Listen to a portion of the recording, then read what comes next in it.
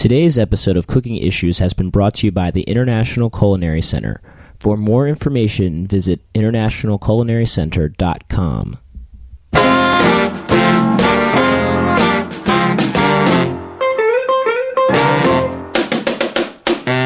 Hello and welcome to Cooking Issues. Roberta's Pizzeria in Bushwick, Brooklyn. Well, we're back from Tokyo, right, Saz?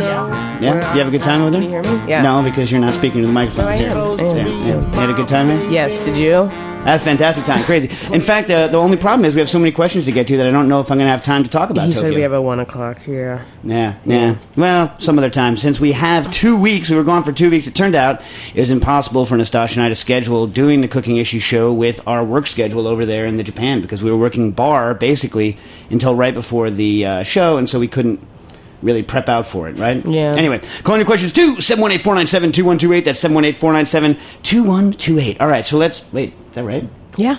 Wow, Still remember. I didn't even listen to it. I just you just turn on the speech and it just sprays out of your face and you have no idea. Okay. Well, actually, since we don't have time to talk to Tokyo, they should go to the blog. Oh, hey, I restarted the blog again, right? I got, the first post I did was an apology for not putting any post up, and the second was when Nastasha and I went to Jiro's Sushi, along with Mark Ladner. A lot of money. Yeah. Jiro loves money. Jiro dreams of the money. My favorite part was if the old man can watch me eat my melon, I think is what he said. Well, look, for those of you who don't know, this is Jiro Dreams of Sushi is the movie that's out now, and it's this 86-year-old dude. He's 82 years old. He got 3 Michelin stars. Basically, all he does, he wakes up very early, goes to Tsukiji Market, fish market in Tokyo, gets the fish, shows up, and his, must be 60s son, right? Yeah. He's dreaming of his dad dying. So that he could take over the family business.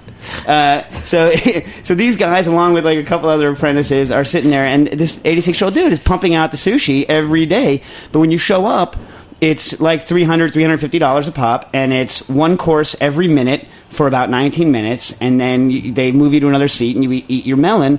And Nastasha and Mark were all bent out of shape like pretzels, worried about hurrying out. He's like, they want us to leave. I could give a rat's ass whether they want me to leave or not. You know what I mean? It's like, if you invite me into your place and I'm spending $350, it's like, you don't have a right to kick me out in within 30 minutes.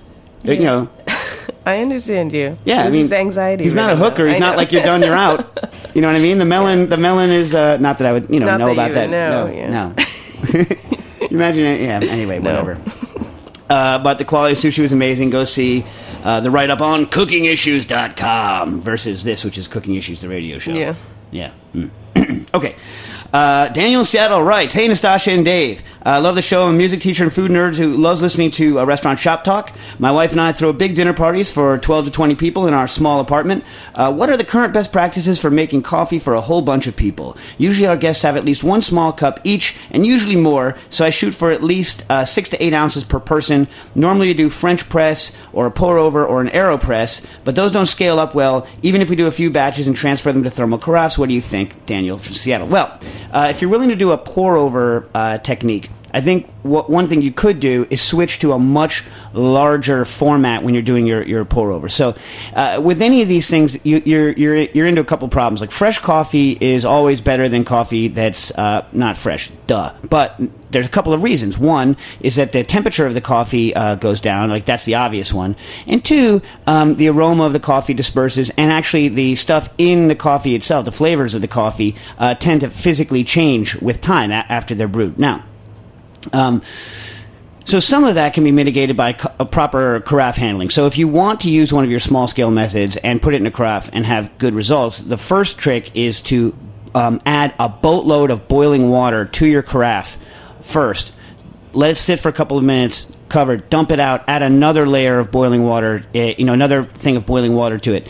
Now, leave that boiling water in, and now your carafe is very, very hot. Otherwise, even though your carafe is thermally insulated, you're wasting a lot of the heat energy of the coffee just warming up the glass walls of the carafe before you add any stuff to it. Makes sense, right, Stas? Mm-hmm. Right. Same is true when you're adding liquid nitrogen to a carafe. You end up losing a lot of the initial batch of liquid nitrogen that you add because you need to chill down the carafe to a low temperature. So the first thing I would suggest is preheating your carafe. Okay.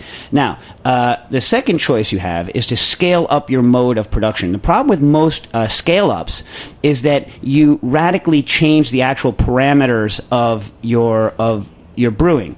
And by that I mean either the brew time or the brew water temperature. And either one of those things can really drastically influence the flavor result in your coffee. So it's very hard to do in a French press unless you were to custom create some sort of a French press operation in a big pot. But I've noticed that whenever you're doing things in a large scale, it can still be difficult because the physical time to press something down is going to be different. The physical time to drain something off in a large situation is going to be different. So here's what I recommend. If you're willing to do pour-over technique, go online and purchase the large coffee filters that are meant to go with industrial size, like Bunamatic coffee machines that make 20 cups at a time. They're much, much larger, a lot more surface area than a standard one. Put it into a colander. Put your grounds into that with a bed depth that's roughly similar to what you would have in a normal pour-over coffee situation. Put that colander over a larger pot that you can put into a bain-marie of hot water, and then heat your water for the coffee and pour it all over at once so that your brew time is roughly similar to what your normal pour over drip time would be. And that should create, and then pour it directly into a thermal carafe and serve out. And that's probably as close as I think I can get you just off the top of my head, having never done it myself. What do you think, Stas? It's good. Good? Yeah. All right. My iPad, my stuff is so long-winded that my iPad turns off in between, and I have to... I think there's a way you can keep it on. There's a way I can keep it on? So. Nastasha, you on that for next week? Okay. Hey, which reminds me, I just want to tell listeners that we now have iPhone and iPad compatibility for the live stream, so you guys can tune in live on the go. Oh, hell yeah. All right. Jonas from Switzerland writes in about meat. Hello, Nastasha and Dave. I'm a chef who's been working with the sous vide technique for some time. In 2011, we tasted various foods in sous vide water baths and published the results we liked in an iPhone app called Sous Vide Degree Celsius. How the hell do you search for the degree symbol? Crazy. I don't know how you do that. Yeah, I don't know. I have no idea. Anyway, recently I've been asked to present low-temperature cooking and the science behind it at culinary schools. One of the most stunning examples when presenting the sous vide method is, of course, low-temperature cooking for long periods of time, as in spare ribs or beef shins, veal neck, etc. One question that has often come up, I don't know how to answer, is up to what temperature or for how long do collagenase enzymes remain active when cooking sous vide? Okay, and then he brings up two articles. One is Studying the Effects of Heat on Meat Proteins by Tornberg, 2005, which says at temperatures between 53 and 63 degrees, the collagen denaturation occurs, followed by collagen fiber shrinkage. And then on 497, it quotes an article from 1970 that shows that collagenase, which would be an enzyme, by the way, ACE is enzyme always, and collagenase would be an enzyme that breaks down collagen, could remain active in the meat at cooking temperatures below 60 degrees, whereas faster heating up to 70 or 80 Celsius, they were inactivated.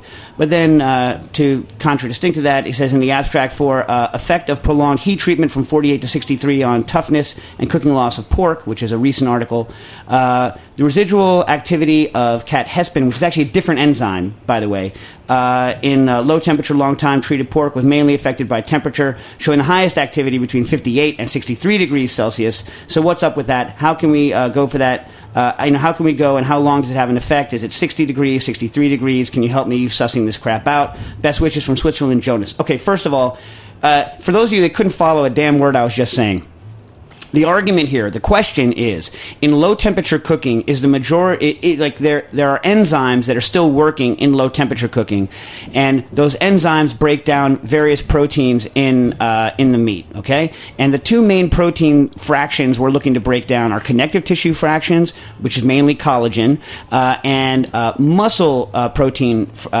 portions, like actin, myosin, the actual contraction portions of muscles. Now, collagenase is an enzyme that is present. It causes awesome stuff that Nastasha likes to look up on the internet, like gas gangrene. Like, it's the thought of like a gangrenous lesion, and is sending Nastasha into queasy results now. Now look, yes, these enzymes keep working, and enzymes, especially protein breakdown enzymes, have a huge impact on the texture of fish that's cooked low temperature, and it's why fish can go pasty and mushy. And for a long time, it's been theorized that these enzymes are also a lot of what's going on in tenderizing low temperature cooked meats. I just don't believe it. I just don't think so. I think it has some effect, right? But I think it's not the majority of effect. Furthermore, there's two main categories of enzymes you're looking at here. Collagenase enzymes, like I say, break down collagen, but in the recent literature, they're very, they're not very often mentioned at all. The others are different. They're cathepsins, which break down the muscle proteins, and those are they're contained normally in intact muscle inside the lysosomes, can be released on cooking, and there's recent studies on that they are released and they maintain some activity, and so they can probably act towards muscle protein tenderness, but it's probably not the majority of the effect. The majority of the effect in low temperature cooking is probably just the thermal degradation of collagen over long periods of time at elevated temperatures. That is my feeling. Also, these articles are, there are a lot of them that are done are review articles, and so it's like you're comparing apples and oranges when you're comparing temperatures, because they're denaturing proteins in different environments, purified or not purified, in different muscles, in the presence of different fat. They're measuring different temperatures, i.e. the temperature they're cooking to versus internal temperatures, and so it's really impossible. You're comparing apples and oranges, and I read them, and they didn't make too much. In other words, I wasn't putting too much of a weight in it. Does that make sense, Nastash? Okay, but when I was researching this stuff, I did look up there's a new enzyme out that is called collagenolytic protease MCP01 that comes from a deep sea bacteria that can break down proteins at low temperatures, like in the fridge. So that might be something new to look at, because that's a very recent. That's a recent thing. That's 2012, I think. The other thing is that the muscles that these guys choose to do their tests on, and this is a problem with all meat texture things. They always choose muscles that freaking suck. Like the two articles that you put in, they use a lot of them semitendinosus muscle, which is like eye of round. It sucks. It's a crappy muscle. And the reason they choose that crappy muscle is because it doesn't have a lot of variation in the muscle. So it's easy to run tests on, but it's not an accurate representation of what's going to happen when you're actually cooking meat that you would rather eat. Okay? Now, another thing. By the way, that collagenase enzyme thing that you cited, and it was cited a couple times. It was done in 1970. It's really old research, and then I read some more recent research that said, well, I don't know that's still, that's not. I don't think it's really a current research, but I found this awesome website that you should all go to right now: www.beefresearch.org. Beefresearch.org.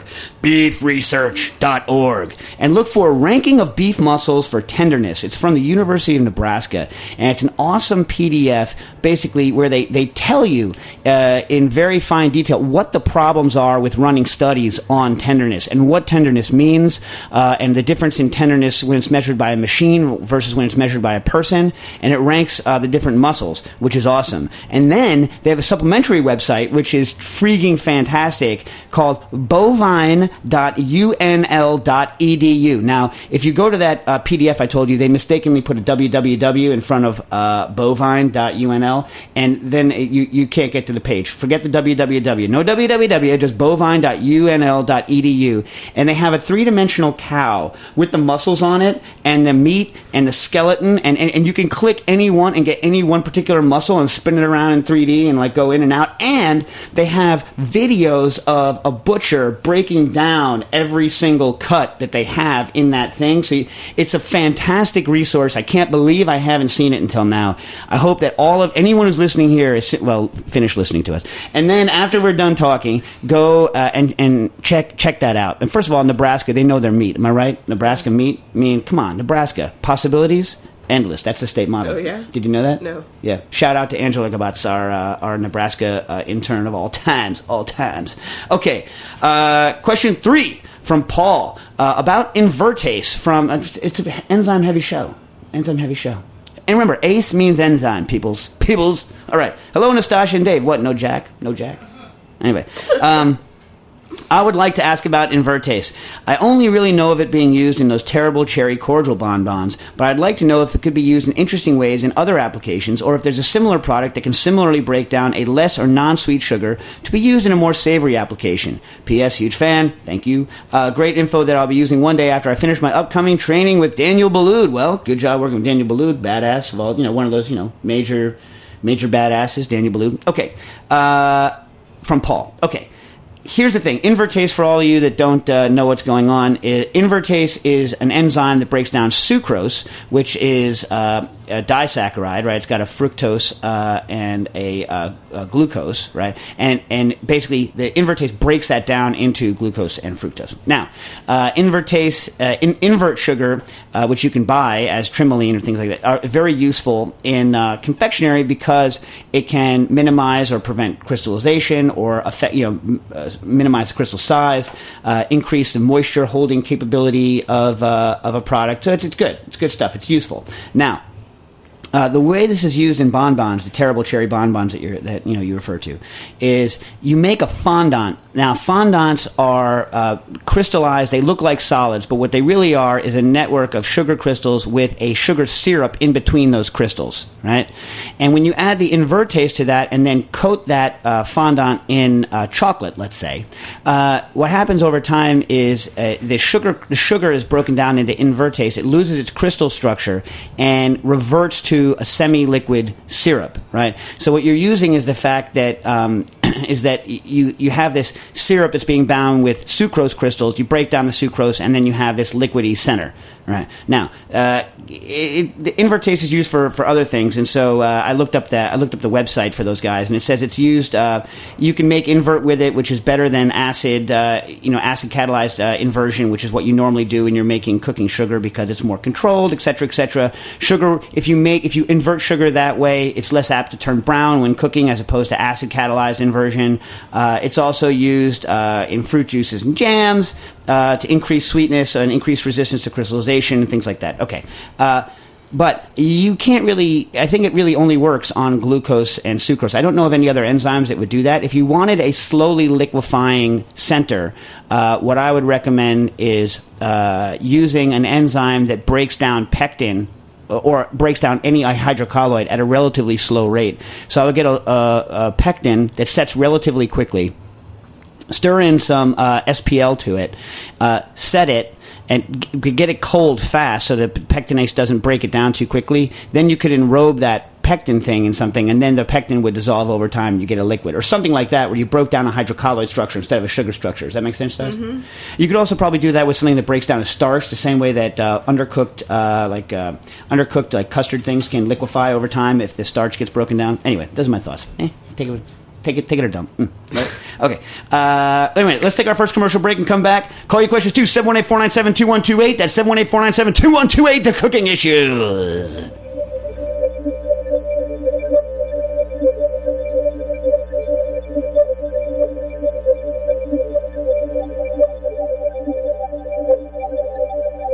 If you want to be a great chef, you can't learn everything from within the walls of a classroom. That's why the French Culinary Institute has evolved into the International Culinary Center. When you come here, you don't just learn basic culinary skills. You come to understand and to feel the whole culinary world.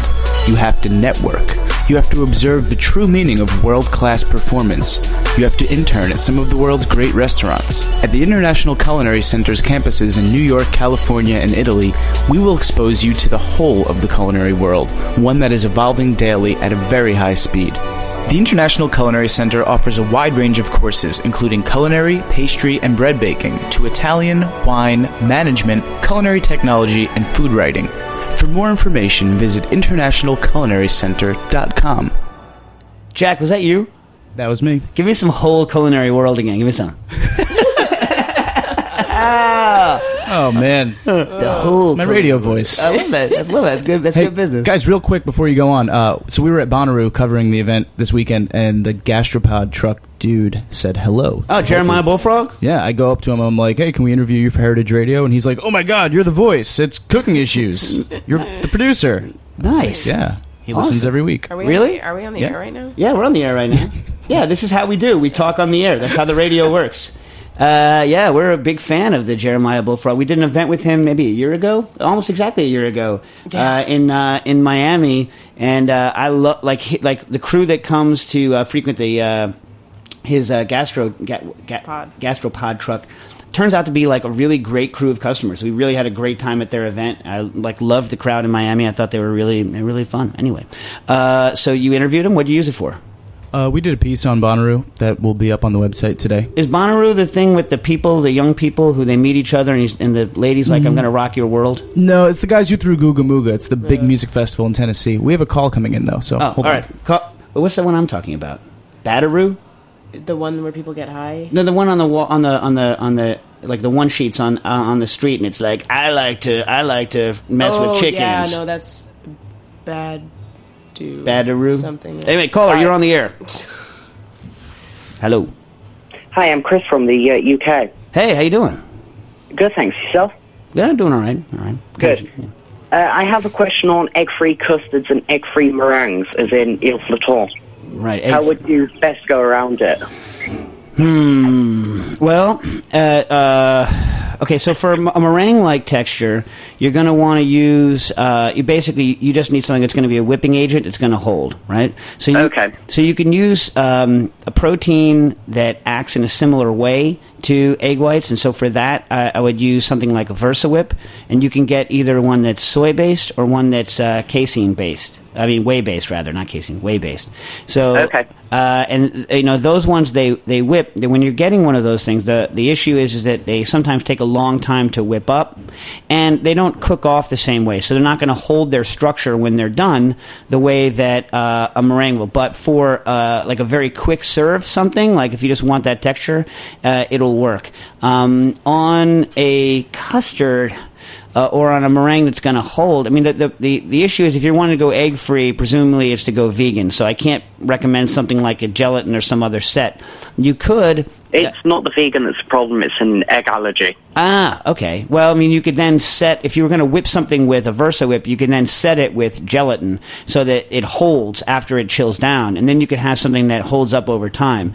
Or you could use an alternative... If you did want to go vegan, you could use an alternative hydrocolloid that would hold the meringue over time. And then what you're just doing is using the VersaWhip as a whipping aid, as a foaming agent. So then you would have a meringue hold over time. If you wanted to do something that was going to be heat stable, like if you were going to cook off a meringue in an oven, then you'd have to probably go a little more hardcore because you'd need a hydrocolloid that could withstand heat. And so for then you might be able to move to something like an agar, but you'd have to make sure that it whips up before it cools down. Or if you want really heat stable, because agar will melt, you'd have to go with a Gel-An. But you'd have a real problem. I've tried doing it, whipping up Gel-Ans, Gel-An gels, so that they're stable before they set. Another alternative to setting a gel in a foam is to use a slow setting sodium alginate foam. I don't like to do it. I've done it.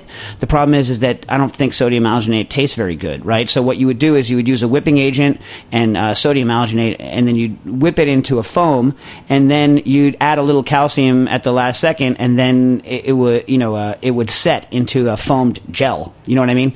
And that one, I've done it. You have to be careful to not be able to taste the alginate, right? The other, for the custard, I'd have to do some research. I've never thought of eggless custards. I mean, the way that I would, off the top of my head, right, you can, without egg, set things into custard-like textures using something like iota carrageenan. Especially in the presence of milk, very small amounts of iota carrageenan will produce kind of a custardy texture. The problem is iota is a little elastic, so you want to have it just set, and so you would use iota and maybe a little bit of kappa carrageenan to make it into, have a little more of a break to it, as opposed to iota, which is going to be a little more rubbery. But I've had, Wiley's done both pectin-based sets and iota/kappa carrageenan mixed-based sets of custards that I thought were very, very good. Almost like a panna cotta texture. You know what I'm saying? And those can be totally achieved with various hydrocolloids. But I would stick with something kind of simple, like carrageenan is relatively simple to work with, and mixtures of the great thing about iota is also that it'll reset after it breaks a little bit, but a mixture of mainly iota at a very low concentration and a little bit of kappa will give you a nice custardy texture. Not, you'd have to adjust the firmness a little bit. You know what I mean? But you could get there, and those are all available, I would assume, from the Modernist Pantry folk. Probably. I don't know. And then if you needed some thickening of it, right? If it didn't feel thick enough with whatever ingredients you were adding, I would thicken it with I wouldn't try to thicken it with in other words, like increase the creaminess of it with the iota and the kappa. Then you would move to more of a thickening agent, something like an LBG, locust bean, or just a traditional something, make it thicker, like add more of something that's unctuous to it. You don't need to go to hydrocolloid route on that, but that's the way I'd approach it. Okay, thank you. All right, and let us know how it works. Thank you. Will do. All right, thanks a lot. Bye. All right. So, Paul K. Wrote in on meat cooking whole muscles. Hi, Dave. I was at an event a while ago where I saw a steak, I think an entrecote, being prepared on a barbecue, by which I think he means grill. I think he means grill, as far as our terms. Anyway, in a way I'd never seen before. Rather than cutting the steaks and then cooking them, an entire cylinder of beef was barbecued, rested out, and only then cut. It seems it was incredibly efficient. As a result, was very beautiful. Every steak had a perfect gradient from crusty on the lateral edge to a disc that was essentially raw in the center. Normally, you only see this sort of gradient once you cut into the steak. 1, is this technique well known, and if so, does it have a name? 2, what cuts of beef would you recommend for this technique? And 3, do you have any tips on how to make this work well when cooking 4 kilograms of beef at a time? I can imagine that cock-ups can be expensive. Cock-ups, that's a good way to say mess-ups. I like that because it's kind of almost dirty, but not. I guess it'll be critical to start with beef at room temperature. Thanks, Paul. Okay. Now, when you're dealing with it, essentially what they're doing is roasting the meat on a grill, right? It's basically roast meat. Think about like prime rib. Prime rib is delicious that way. So basically, what you're doing here is using the grill to instead roast something. And I think the most similar idea would be like a rotisserie where you pull off something that's rare, before it's cooked all the way through, because then it would just be done manually. I would assume that these people who were using the grill were constantly turning the meat, and it's fundamentally different from when most people say barbecue, what they're referring to is long-term cooking, where the meat's cooked totally all the way through, right on a grill, versus just straight grilling, where the meat can be pulled off at any doneness, including rare in the middle, and you're just getting a nice crust on the outside. When you're doing it, you could use something that one would normally barbecue with, right, i.e. a lower temperature, but just do it less long, in which case you're treating it more like a roast. But you'd need to get the temperature high enough to get a crusty finish on the outside. Does that make sense, Nastasha? Yes. But I'm not exactly sure what you mean, so write back in and tell me more about it, kind of what's going on and where it falls in the continuum between grilling and barbecuing, or whether or not I have the right idea about what you're referring to, because I'm not exactly sure what you're referring to, so I don't want to go the wrong way. Right, Stas? Yes. She's like, I don't really care. Whatever. Okay. Aaron Lawton writes in from Portland, Maine, on chili oil and botulism. All-inclusive greetings. I like that. Doesn't want to make any statements on who may or may not be here. Just the all-inclusive greetings. Everyone but Jack, it says, actually. Anyway. It doesn't really. I listen to your show every week via iTunes and appreciate the distraction it serves. Good distraction. It's good. I have long stewed over questions about chili oil. My wife underwent a heart transplant a couple of years ago, and food safety is a preeminent concern in our cooking. Hey, my mom runs the heart transplant program, pediatric heart transplant program at Columbia Presbyterian. My mom, hardcore badass. She's the cardiologist there, so heart transplant patients close to my. Well, I wasn't even thinking about that. It's dumb. Anyway, I think it's something I think about. Okay, we love making spicy Sichuan food, which frequently calls for chili oil. I would like to make the oil myself due to my cheapness, something we also share. Cheapness.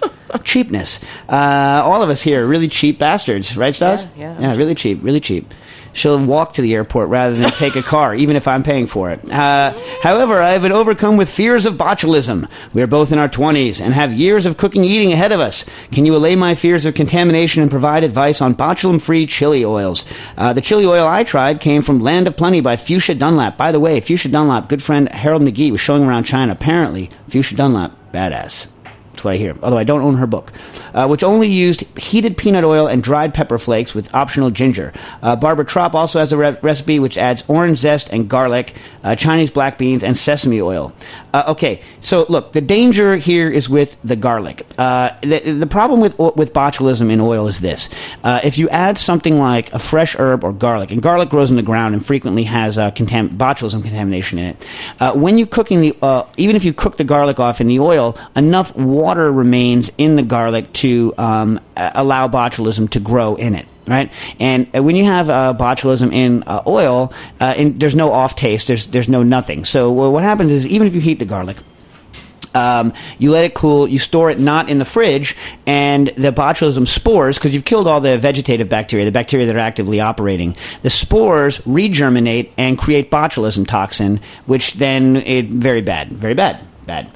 So how do you get around this? If you don't use the garlic, you're fine, right? Also, if you remove the garlic from the oil and there's only completely dried items in the oil when you're done, like dried pepper flakes, as long as you haven't reconstituted them with water, then you should be okay. But if it makes you nervous, store in the fridge store in the fridge, and if it gets more than a couple weeks old, you can reheat the oil to 80 degrees Celsius for 10 to 15 minutes, or 20 minutes for a meat product, and botulism toxin is heat labile, i.e. it's destroyed by heat. So if you heat the oil enough times, right, or high enough, you can actually destroy the botulism toxin that is already present. So the rules are store in the fridge.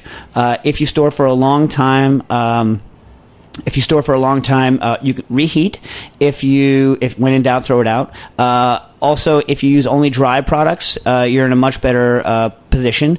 And thirdly, if you add some acid to the ingredients that you're cooking that have water in them, the acid, citric acid, if you don't use ascorbic, because ascorbic will get destroyed by the heat as well, use citric acid. If it's acidic enough, the product won't support the growth of botulism. So low water, high heats, all these things will help protect. Does that make sense, Stas? Yes. Okay. All right. Caller, you are on the air. Hi, guys. Ben from Minnesota here. How you doing? Thanks for taking my call. Okay. Question about bagels and pretzels and the lye solution that I might be dipping them in. Okay. I know you had kind of a nasty experience with lye and want to avoid that myself. I would avoid it. I would avoid that experience. I was reading a paper. It looks like a lab experiment assignment, possibly, from Ohio State Pretzel Study, it's called. If you look that up, you might find it on the net. And they're using a 2% NaOH, which I assume is that 100% household lye if I buy that at the hardware store? Is that what I'm using? Okay. All right, we'll get it. We'll get into the hardware store. Look, if you go to the hardware store, 99% of the stuff that you buy, unless you're buying something that's packaged as lye, it's packaged as 100% household lye. There's no other ingredients listed, but I'm wondering if there's a food grade lye that's made, and where I would even get that. There is a food grade lye that's made. You can get it at Professional Baker Supplies. Okay. Okay. Now that being said, I have used the hardware store stuff, but I can't recommend it because I believe it's possible for it to have a heavy metal contamination and stuff like that. So I don't recommend using it. I recommend getting the food grade stuff from the from a professional baker supply. Really don't use. Like some people have asked me, can I just go use drain cleaner? No. First of all, there's like all kinds of weird stuff added to drain cleaner. Just stay away from it, like aluminum flakes and all sorts of nasty, weird stuff. Sure. So look, if you want to run a couple of experiments with lye, then if you get the 100% lye, I wouldn't. I can't recommend that you use it. I would recommend you get the food grade stuff. But as an experiment to see what happens, it works. Do you have kids in the house?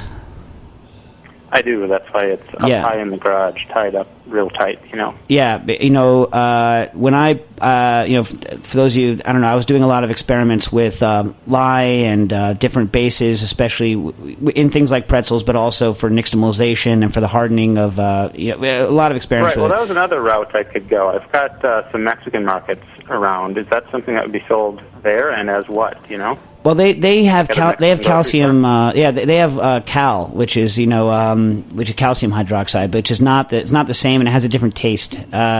You could use it. Anything basic is going to, or you could go the route that McGee does, where he cooks baking soda to convert it to, the more basic form, and then use that.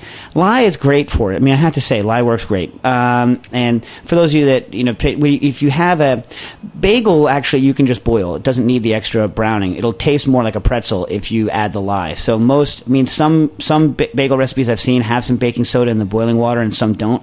But, unless you need the extra browning and that little taste that you get from the basicity, then, you don't need it. But the main flavor that you're getting in a pretzel from the boil out, first of all, you get that dark brown pretzel note, because when you increase the alkalinity of the surface, you increase the rate at which the Maillard reactions happen. You get that characteristic brown pretzel color.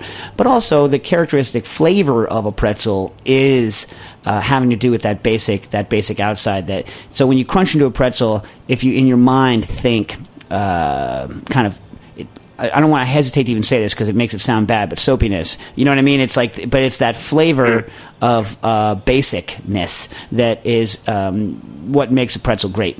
And so that, in addition to never adding fat to people who add, if you add fat to your pretzel, I have a problem with you and your pretzels. You know what I mean? So, like, for instance, Roll Gold. To the dough itself. Yeah, to the dough itself. I mean, it's an abomination. It turns into a cracker. It's horrible.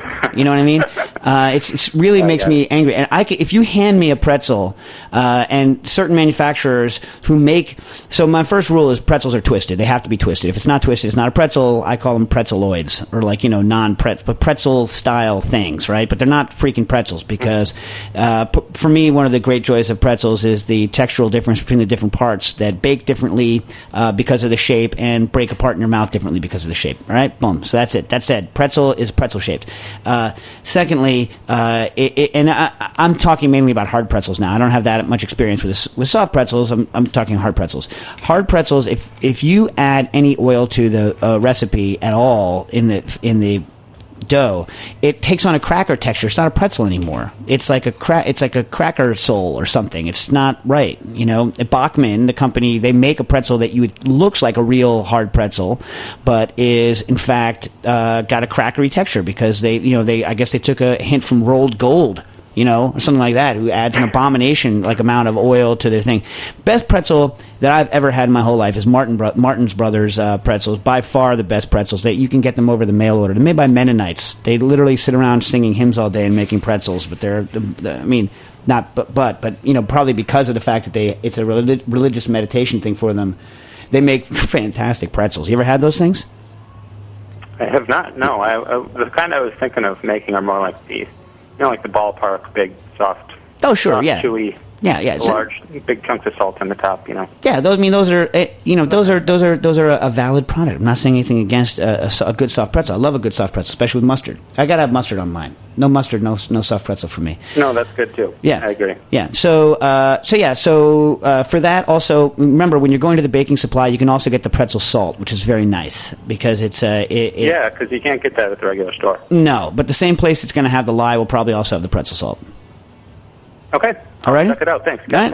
One quick one about blending mixed drinks. I'm not a cocktail guy at all, but I was making margaritas the other night.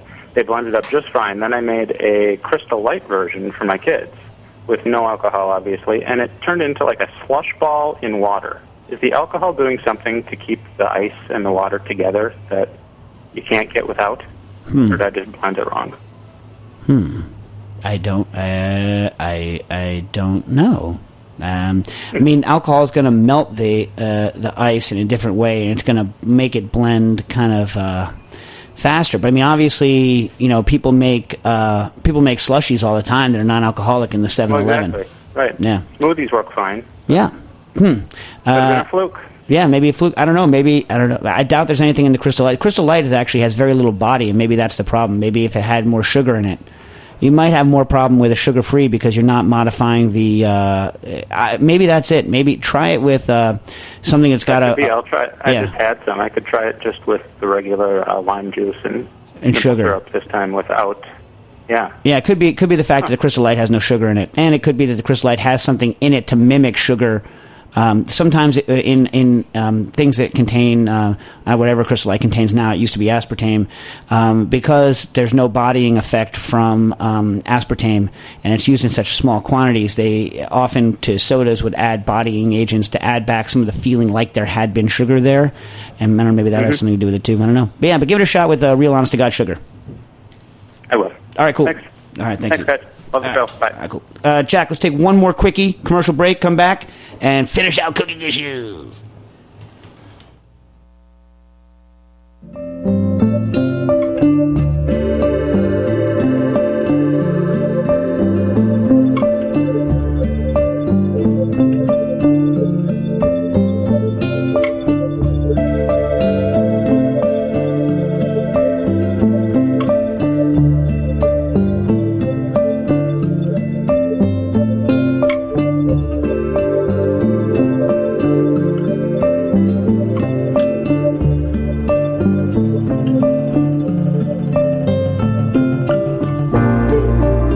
In case you're wondering what's up with the weird meditation music, it's called Alone in Kyoto by Air. Oh, yeah. Nice. Well, we're done with all that music. Thank God I was not alone in Kyoto. I was hanging with my family, had a fantastic time checking out all the temples. I highly recommend them.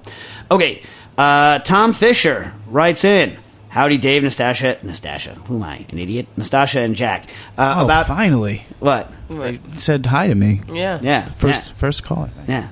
ISI, about the ISI, which is the EC or ISI, the whipped cream makers. This is the one? Yeah. Okay.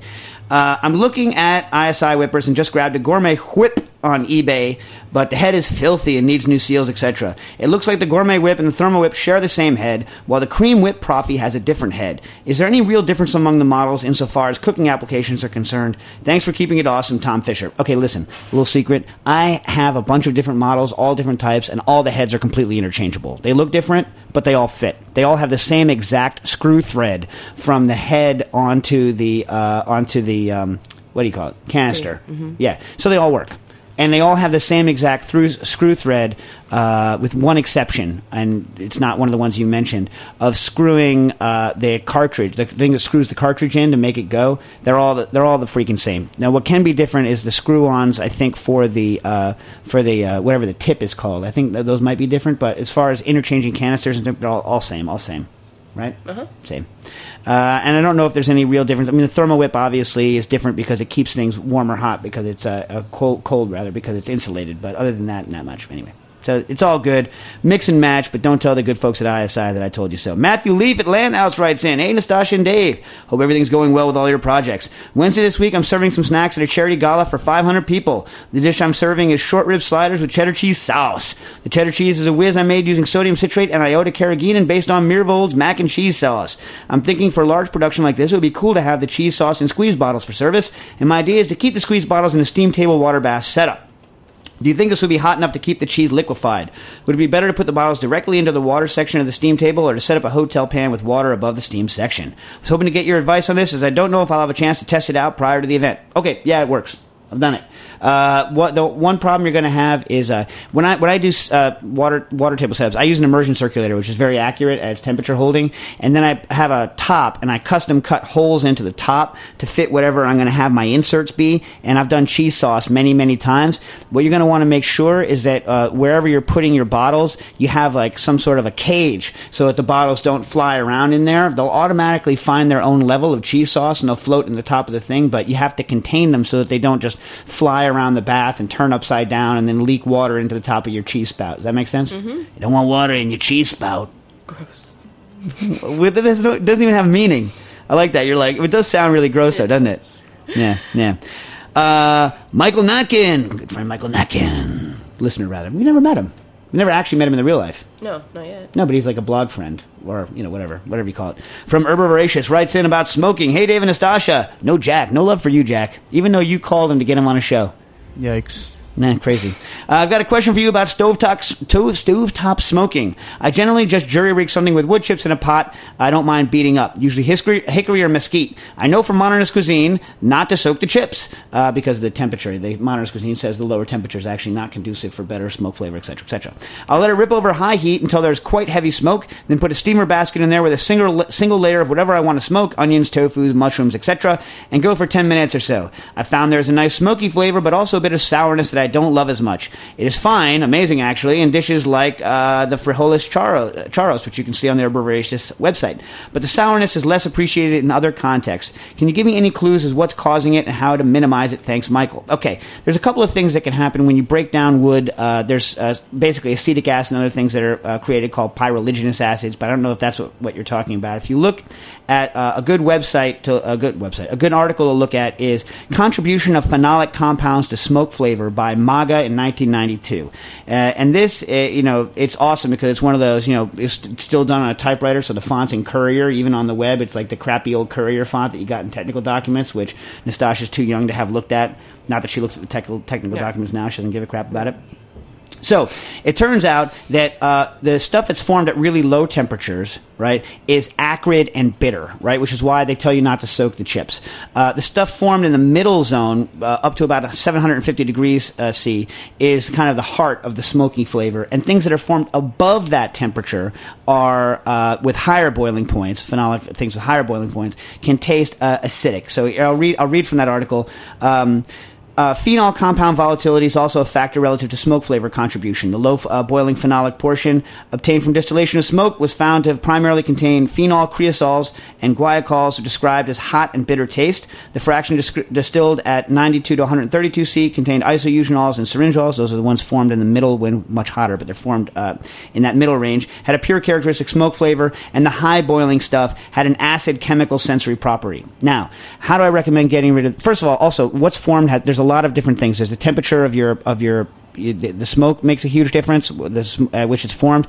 Also, the amount of oxygen in the atmosphere where the smoke has a huge impact on the flavor. Also, the moisture in your food, everything makes a difference. The temperature of the food, everything makes a difference. But I have a feeling this might help you. If you put two steamer baskets, a deep one and a tall one, in the bottom one put a layer of ice, and then your food in the top one, it's going to make a colder smoke, and I think you might get some of those higher boiling compounds to condense onto the ice, those acid things, those acid sour taste things, and you might get a cleaner tasting product. That's how we used to do salmon.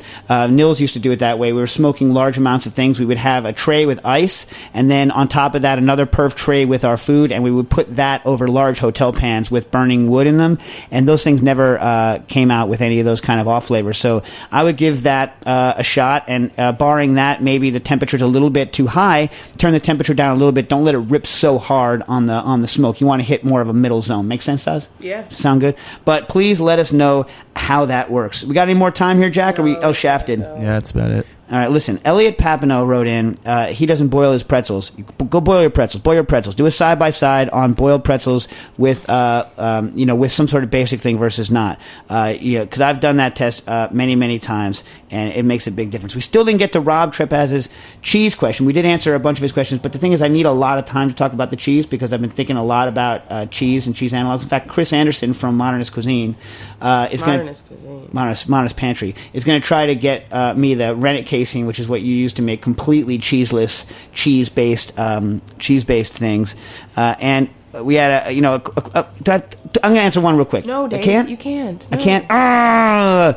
I got to go do the egg whites next week and the meat analogs. Anyway, this has been Cooking Issues. We're back. We'll see you next week. Thanks for listening to this program on the Heritage Radio Network. You can find all of our archived programs on heritageradionetwork.com, as well as a schedule of upcoming live shows. You can also podcast all of our programs on iTunes by searching Heritage Radio Network in the iTunes Store. You can find us on Facebook and follow us on Twitter for up-to-date news and information. Thanks for listening.